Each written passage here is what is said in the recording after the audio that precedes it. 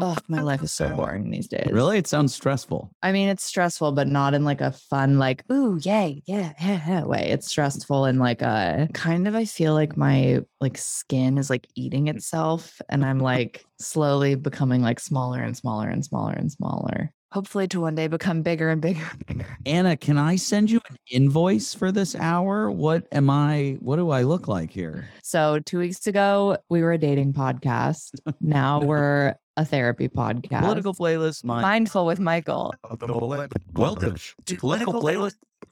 All right. Are we ready, guys?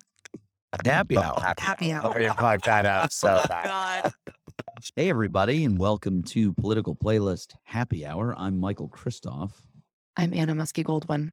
And Anthony is off frolicking once Taking again. a mental health day. A mental health day here on our newly discovered therapy podcast. Speaking of coming clean, I have to admit that I am drinking Not. a hot water with lemon and honey. What are you, ill? Well, I just, when you feel that like scratchy voice. Oh, thing yeah. coming Do you have on. COVID? Well, no, I'll tell you what I think this is. So last weekend, I was at a birthday party with a bunch of college friends many of whom are married. And when you're married, you pick up hobbies like smoking cigars.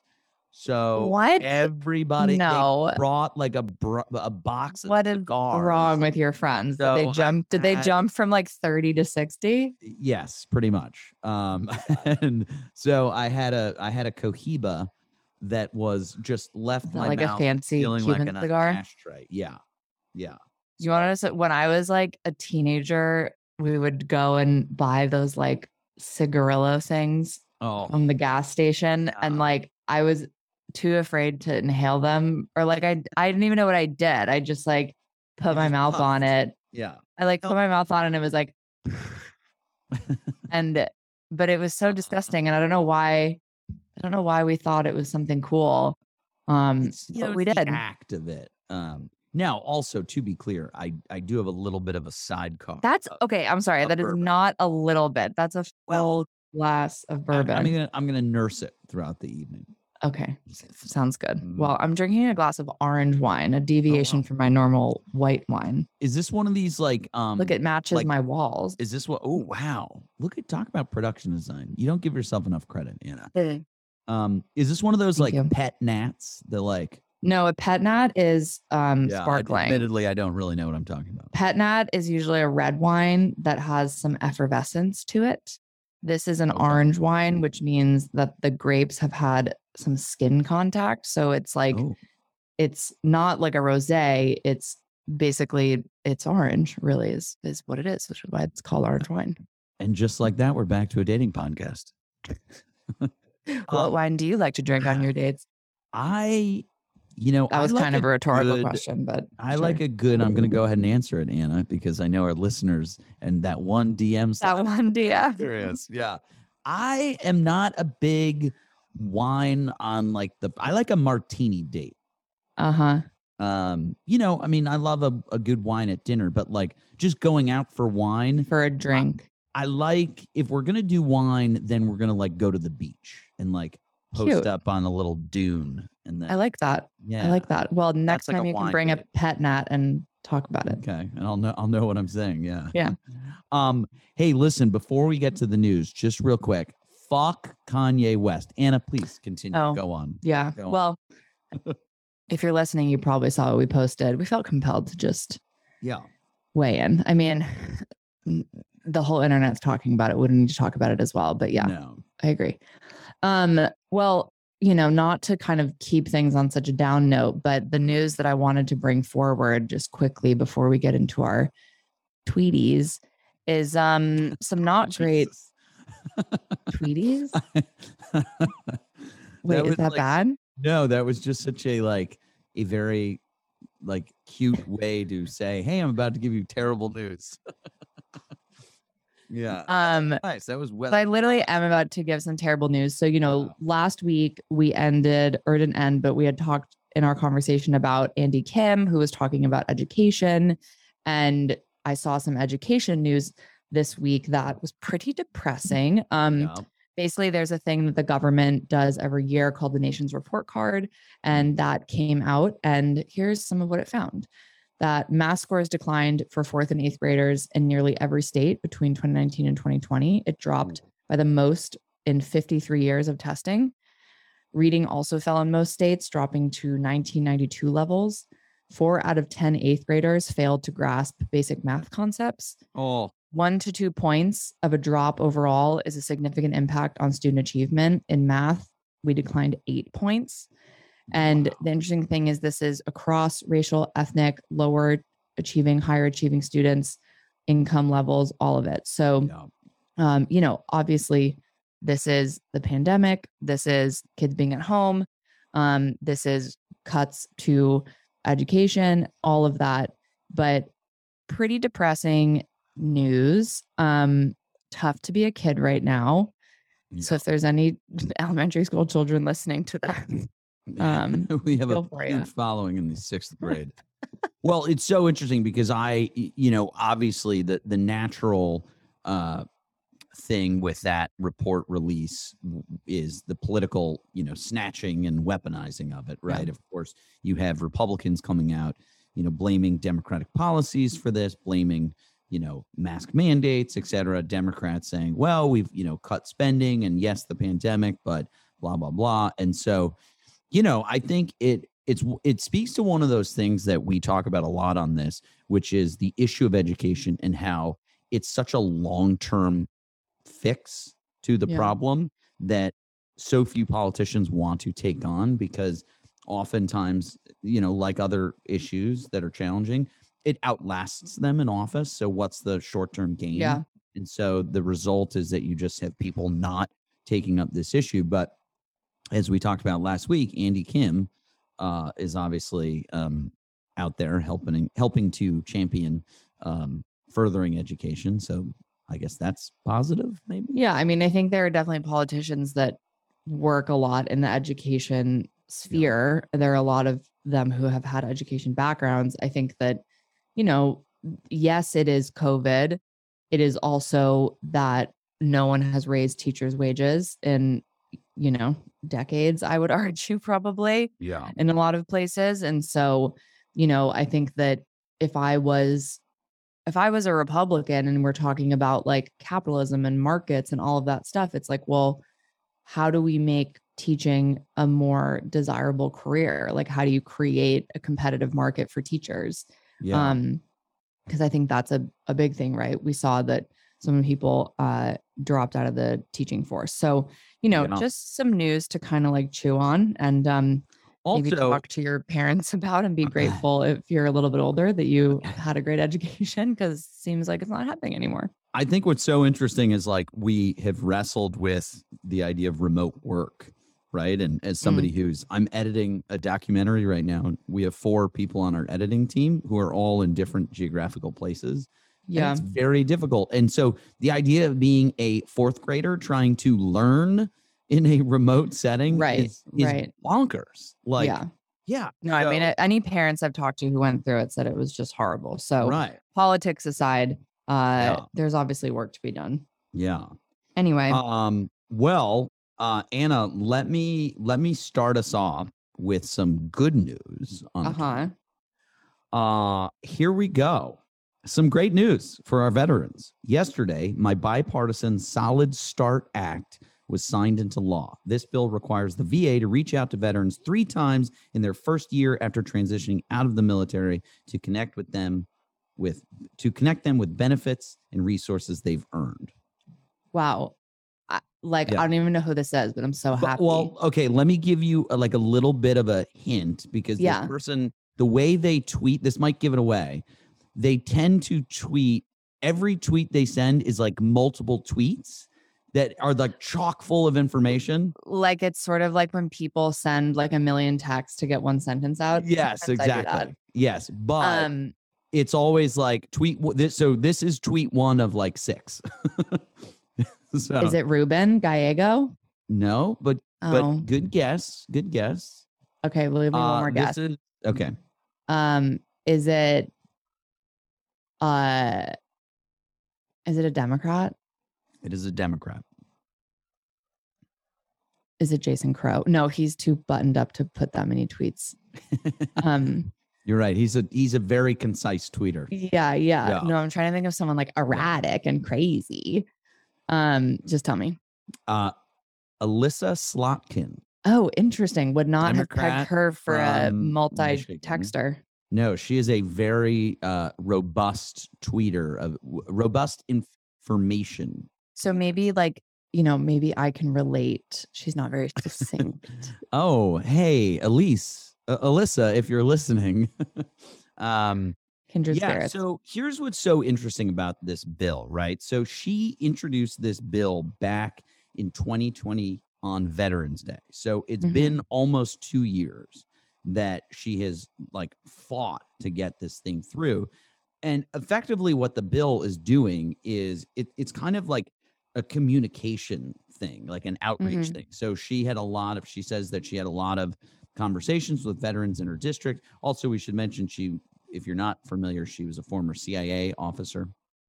And so, really what this bill is just communications and external outreach from the VA to a lot of these veterans who don't, when they get out of the military, they don't know what is actually available to them at the VA. So it's, on the one hand, great news that like she got this through, and this is, I'm sure, going to do meaningful stuff.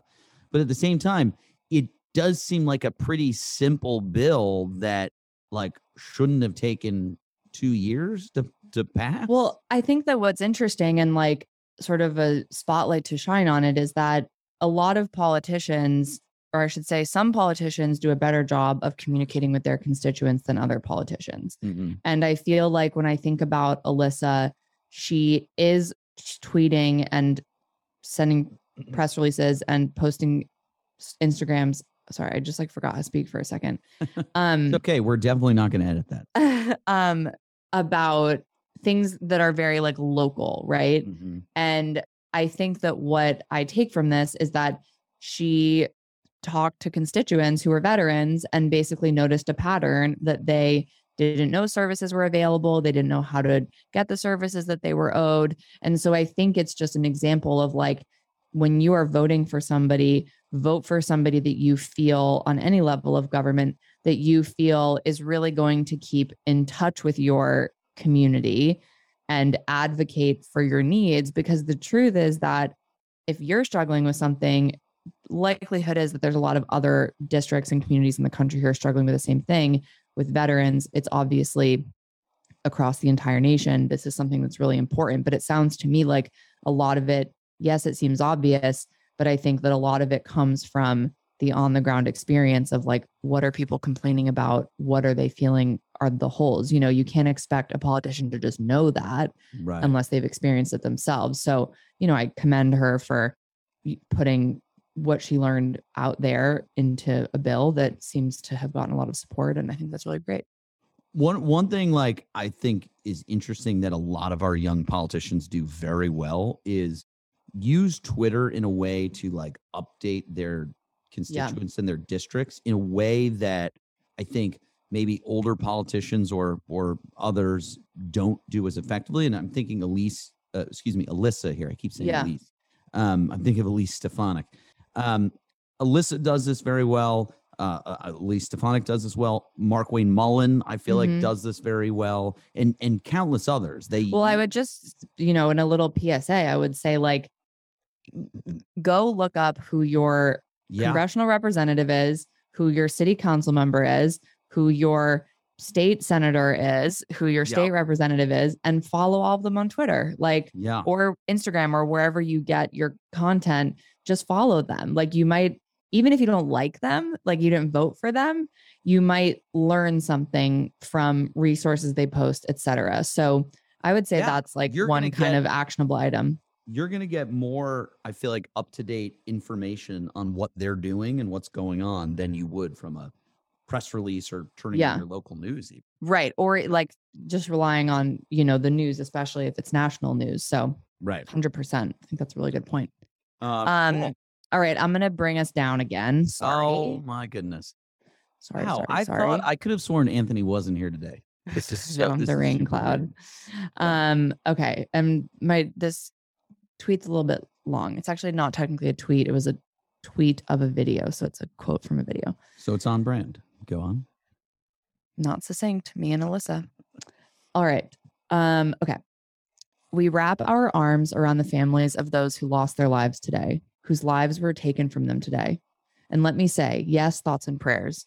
You won't get me to say prayer doesn't work. You won't get me to say that because it absolutely does. I wouldn't be alive if it wasn't for prayer. Let me say prayer does work, but we pray with our feet. We pray and we act. Wow.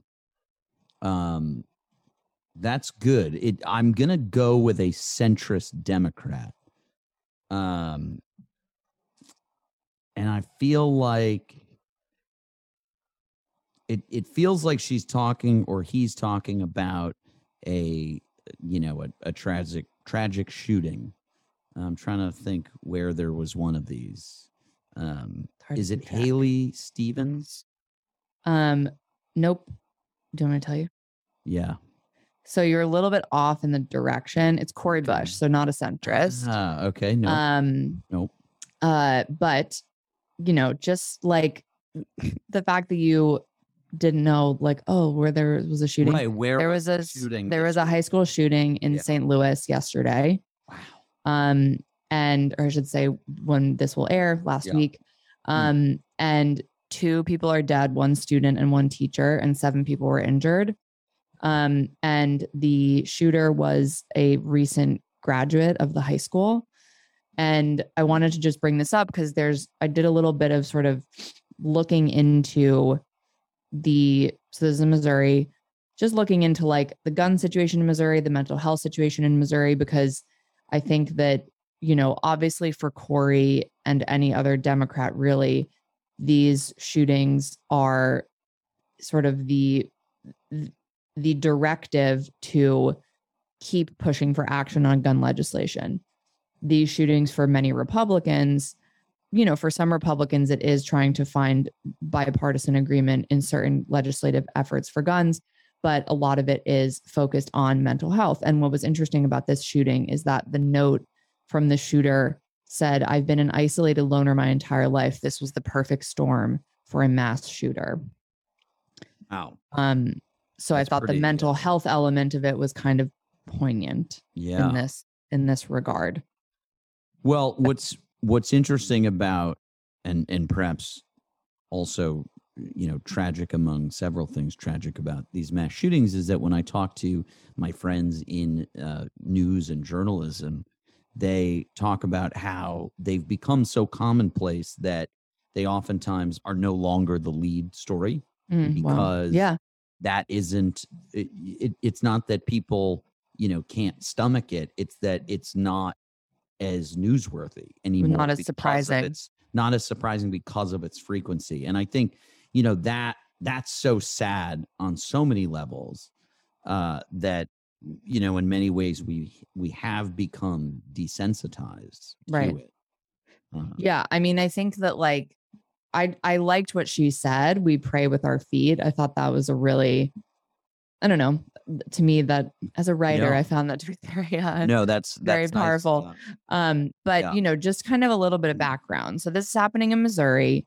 So let's just kind of look at the difference between the way that Missouri treats guns, or lack thereof difference, and treats mental health. So on the guns, can you guess where Missouri falls in terms of the rate of gun deaths in the United States? I'm going to say pretty low.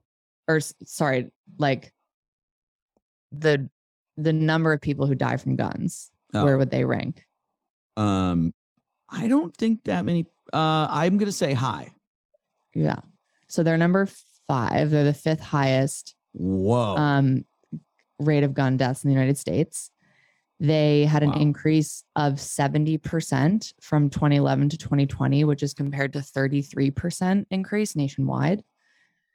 In Missouri, the leading cause of death for teens and children is gun violence. And they have no background checks. Missouri is so dangerous. Wow.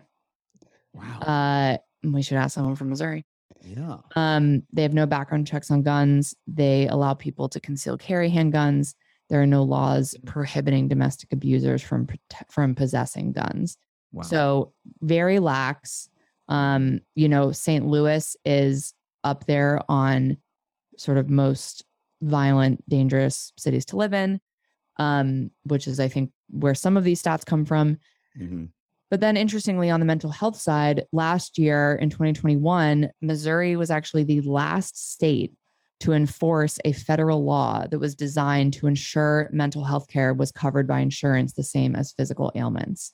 So, we look at the gun laws. What does that tell us? There's a Republican majority in the state legislature, et cetera.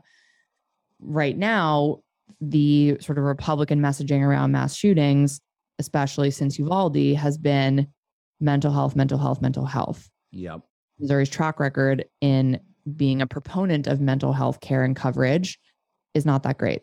Yeah. So, this shooting, it's like insane to call it a small shooting. It was not a mass shooting. A mass shooting is 4 more people. But a shooting nonetheless, and 2 people died, and a school shooting nonetheless, which is terrifying. And, I just thought like, it's just a continuation. This isn't shocking, like you said, unfortunately. But I think, for people like Corey, it's like you watch this video of her and it's like, yeah, this is a great speech. But I don't know if it's gonna. What are the actionable steps that A, she can take, that B, others can take, and right, that like Republicans can take if they say that this is a mental health problem. Well, let's flood the zone with mental health care and research. Yeah. So sorry to be a downer again, but just wanted to mention that. Okay. Well, I guess I'll bring it up a little bit, but I'm going to go to our trusty like one step up, one step above school shooting. Up. Yeah. So here we go. I'm not going to say what state this is. Okay. Because I guess this will give it away anyway. But NY farmers should not have to pay the price for reckless decisions in Albany. I will continue to bring the concerns of our farmers to the highest levels and continue to oppose the lowering of the overtime threshold. Is it Elise Stefanik? It is. Yeah. Yeah. So Elise Stefanik, number 3 Republican in the House. Yeah.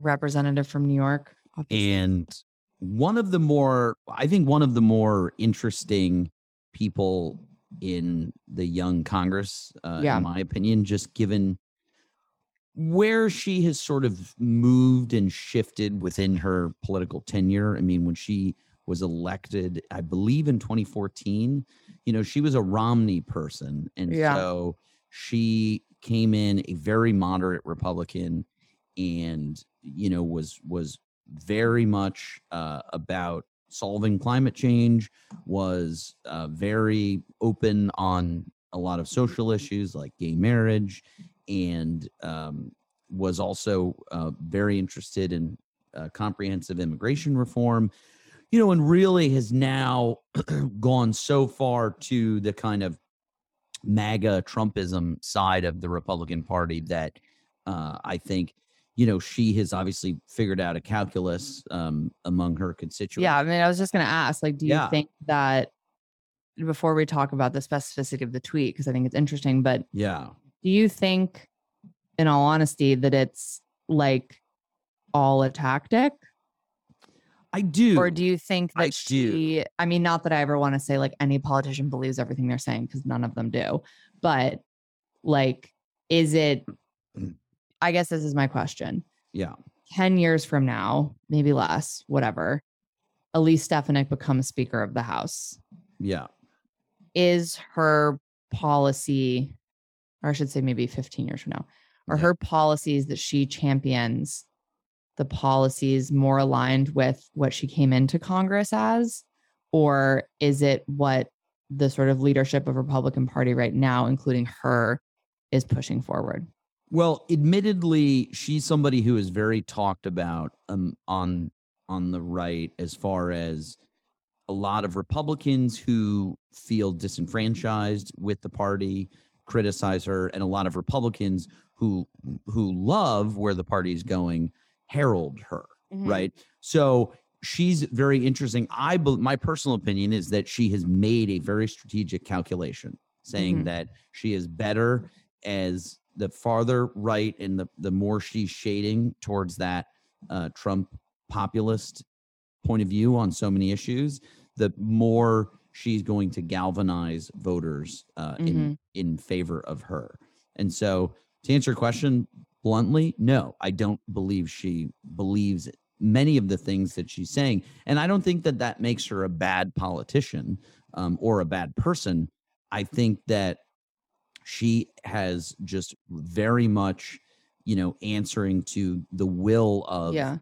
I guess sometimes I just wonder with that, it's like, is someone like her, is it this thing of, because she did come in with these more moderate policies, it's like, is this okay, this is my means to an end. Like, this is my means to getting to a place where I can platform, what I actually believe.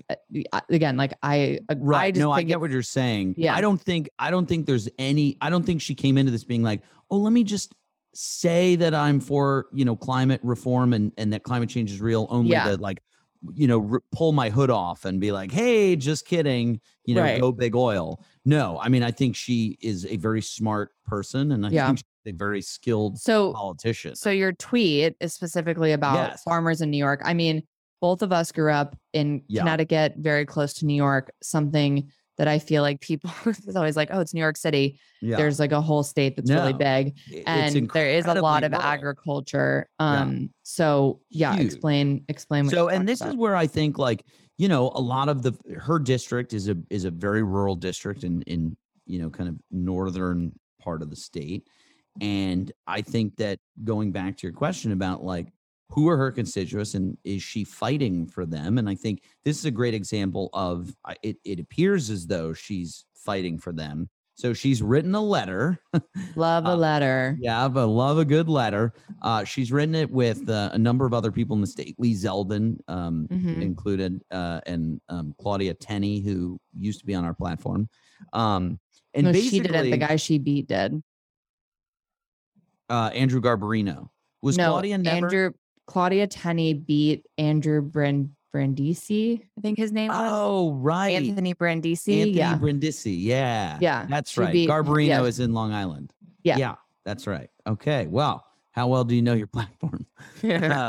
So basically, they wrote a letter to the Farm Laborers Wage Board and the New York Labor Commissioner, basically in response to a report and a proposal that the wage board wants to lower the overtime threshold from 60 hours a week to 40 hours a week. Meaning, if a farm worker is working 41 hours, that 41st hour becomes overtime. Versus if they're working 60 hours, that 61st hour is the first start of overtime. So what Elise is saying is that this is going to result in a 42% increase in labor costs, which total approximately $264 million a year on these farmers.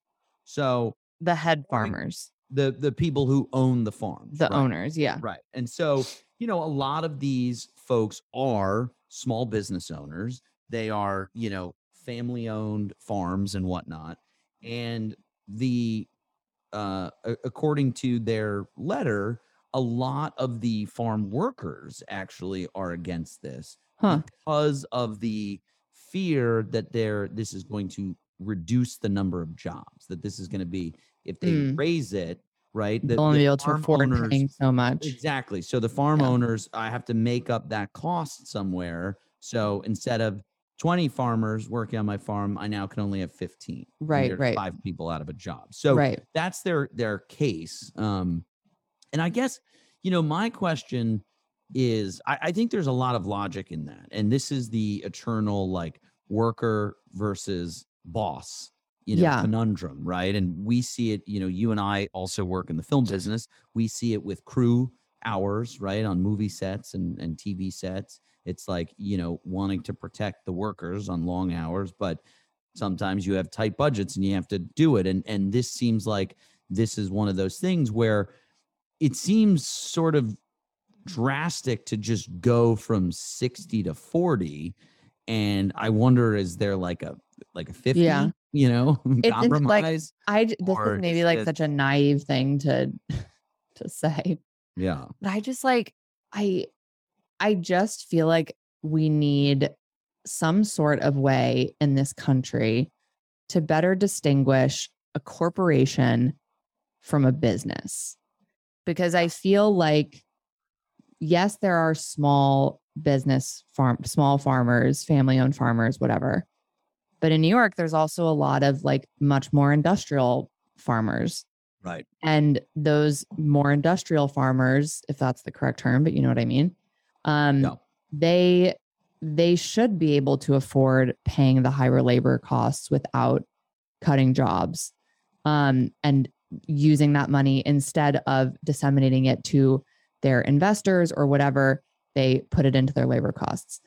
But yes, Right. The family-owned farm with 20 employees, I don't think it is good for the economy or for any of the people working at that farm for them to have this lower overtime demand or regulation be in place. And I think it goes across all business, like we Right. hear, oh, I'm a champion for business. It's like, well, which business? Because if you're a champion for the 2,000 person multi-city, big publicly traded company, that's not the same as I'm for the, coffee shop that has 3 locations in my city. It's just Right. very different. So, without getting into the weeds on it, I just think like when people hear stuff like this, it is very all encompassing in a way that I think we've been trained to just like accept. Right. But the reality is that business in our country is so complex and there's so many different levels It's and not sizes. a one size fits all. Or like your analogy of the film industry, it's like, okay, well, if Right. you're an independent movie, Right. there is an all hands on deck mentality that Right. maybe you have a crew that is more understanding of that. But I know people who have worked on huge, tens, hundreds of millions dollar budget Right. movies for big studios that have a lot of money to put into those movies, and they're still worked 20 hours a day. Right. So it's like, I think that in all industry, we need to have better understandings of what constitutes quote unquote small and what constitutes large corporation. And I don't think that we as a public or we as a government or whatever have done a very good job of making that distinction. I agree. And I think this also speaks to the idea of, we are seeing record inflation. We're seeing the cost of everything go up. And, as I've heard people say, like, everything's going up but my paycheck.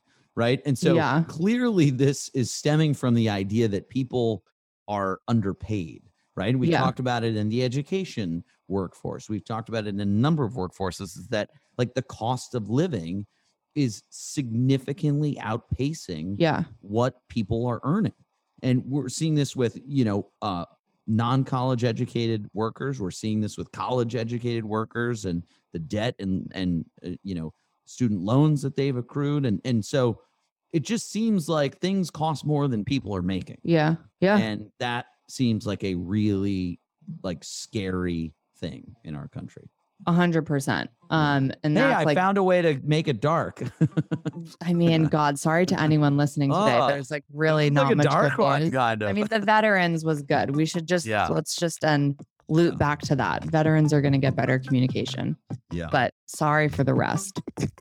All right. Well, on that note, cheers, Anna. Cheers. Also, my mug says peak. Dude.